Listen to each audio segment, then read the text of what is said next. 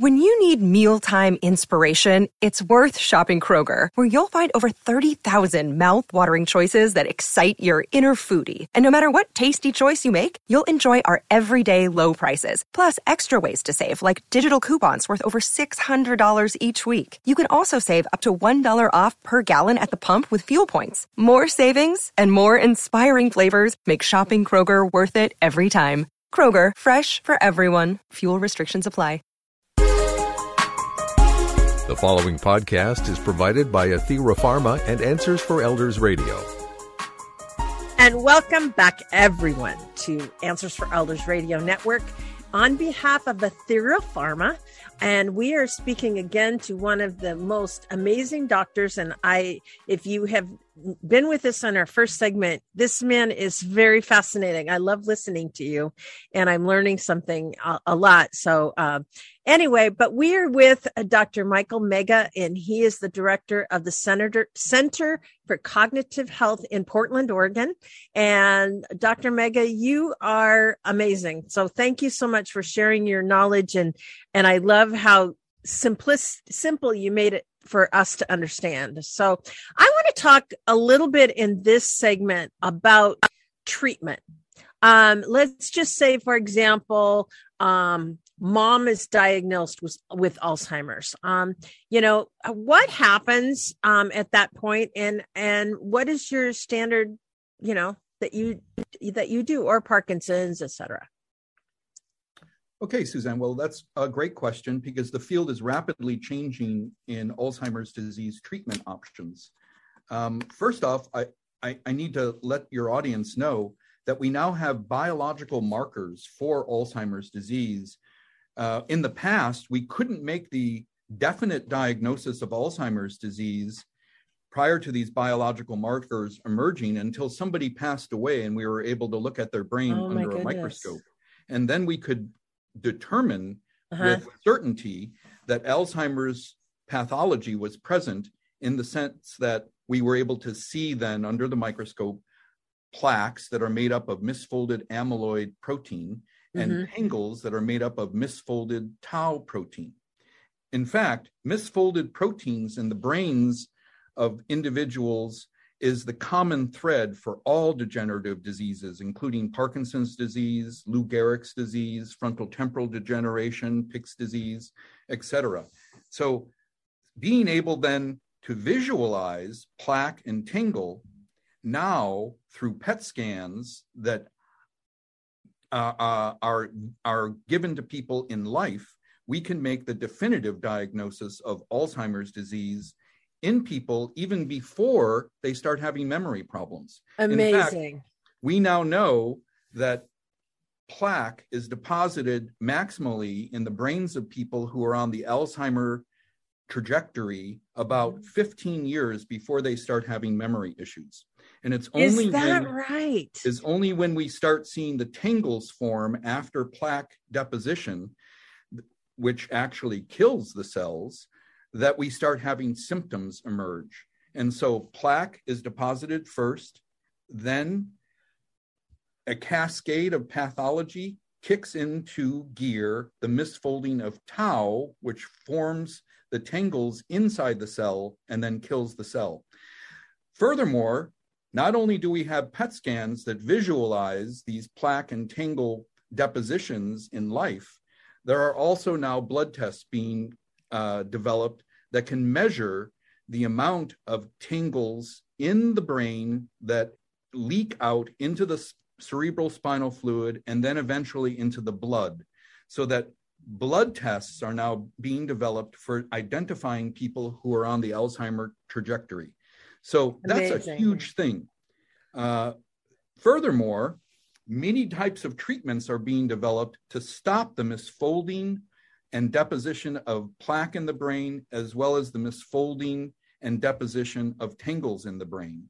And so it's hoped that we have for the future a blood test that people will go to get at their primary care doctor's office when they go for their yearly healthy yearly physical, that would identify whether or not they're on the Alzheimer trajectory, and then institute disease-modifying drugs to keep them from getting Alzheimer's disease if they haven't already developed memory problems. That's amazing. That is amazing. This could totally change, the whole picture of Alzheimer's disease, because so many, I know in Washington State, I don't know how it is where you live in Oregon, but I know we're one of the highest per capita here in our state of Alzheimer's disease. Oh yeah. So it's kind of interesting and to look at, how many people are caring for those with Alzheimer's. The statistics are overwhelming. And yes. Certainly for families that are going through this devastation with their loved one, what an amazing thing you can do to catch it early before it manifests itself. That is incredible. That is the goal. But here in Portland, however, we don't have quite as high because this is a city where young people come to retire. Got it. We have more young people, perhaps, and thus less of a risk.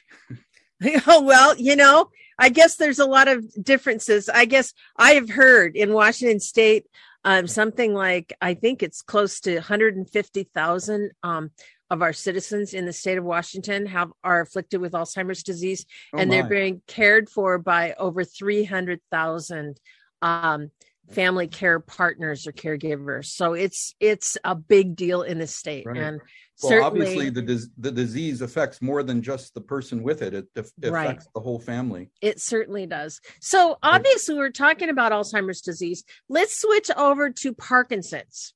If somebody is diagnosed with Parkinson's, what would be the trajectory or path on treating that? So, as you had said earlier in the previous podcast, there is a related disease called Lewy body disease. Mm-hmm. And so the distinction between Lewy body disease and Parkinson's disease is somewhat moot. In fact, when we look at the brains of individuals who have Lewy body disease versus Parkinson's disease, they look the same in terms of the deposition of another misfolded protein called alpha-synuclein that makes up a Lewy body. And Parkinson's patients have Lewy bodies deposited in their brain, and so do Lewy body disease patients. It's the location of where these Lewy bodies are deposited that produce distinctly different clinical manifestations.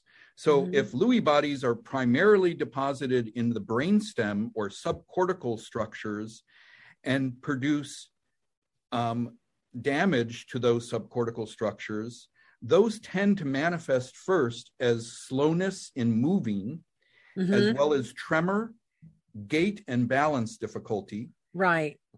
Versus if they're primarily deposited in cortical structures, as well as brainstem structures, that produces more of a cognitive problem with problem-solving difficulty, visual spatial issues, hallucinations, as well as fluctuations in attention.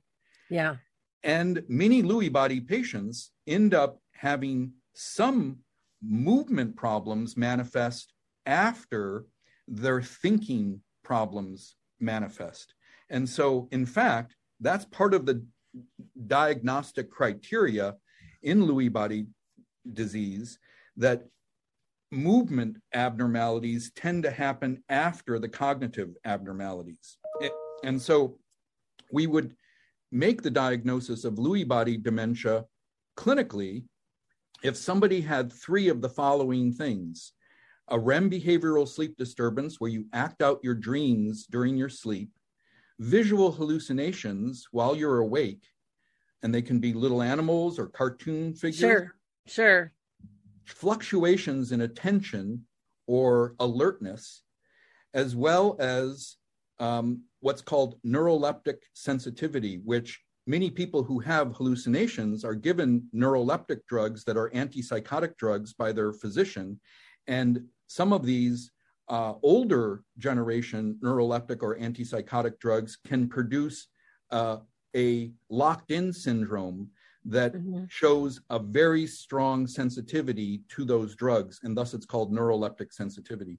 And so if somebody has 3 of those 4 things, they are said to have Lewy body dementia if their family members say they are no longer safe to live alone. Remember, that's the definition of dementia, no longer being safe with independent living. Now, that's different from Parkinson's disease, who only 50% of Parkinson's patients will develop a thinking problem where their families say they are no longer safe to live by themselves, thus having dementia. Only 50%. Most Parkinson's patients don't have significant thinking problems in the very beginning of the disease when they have more tremor, gait problems, or difficulty initiating motor movements. Right. So you can see that the clinical distinction between these 2 diseases is rather stark, even though the pathology in the end is due to the same misfolded protein, alpha-synuclein. Yeah, and it's so interesting because I have known of stories of guests that have been on our show, and they tell the story of those with Parkinson's. Sometimes music, like in the gait, you were talking about gait, that there's an ability like where all of a sudden you start to sing a song and it's like then they're able to pick up the gait or whatever it is. So it's kind of fascinating how, it doesn't necessarily equate to specifically dementia, but it has to do with a motor skill. Did I express that correctly, Doctor? Yes, that's good. Also, the common treatment for Parkinson's disease, carbidopa-levodopa or Sinemet, has very good efficacy in helping the slowed movement, what we call bradykinesia, and sometimes the slowed thinking, what we call bradyphrenia. And so people who have purely Parkinson's disease get really good effect from Sinemet, whereas people who have Lewy body disease, when they develop the motor abnormalities that look Parkinsonian in terms of slowness in movement, tend not to have as robust a response to Sinemet as the pure Parkinson's patient. Interesting. So clearly, there's also a difference in response in terms of the typical treatments that are given to people with Lewy body disease versus Parkinson's disease.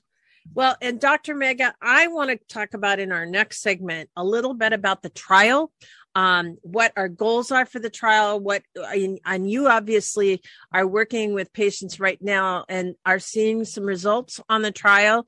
And so, first of all, for those of you that want to watch our next, or listen or watch on YouTube our next segment, certainly go to the website, www.lift-adtrial.com. That's LIFT-AD,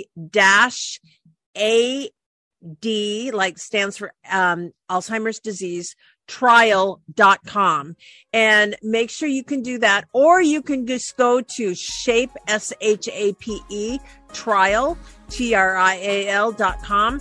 Either way, you'll learn a little bit more about the program that we're about to talk about in our next segment with Dr. Mega, and we'll be right back right after this. The preceding podcast was provided by Athira Pharma and Answers for Elders Radio. For more information about the Alzheimer's clinical trial, go to athiraclinicaltrials.com.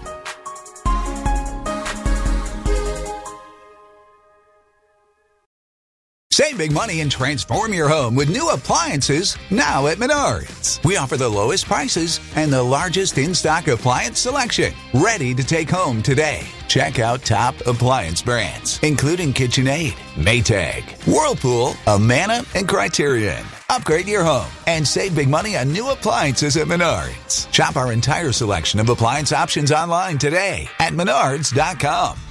Save big money at Menards.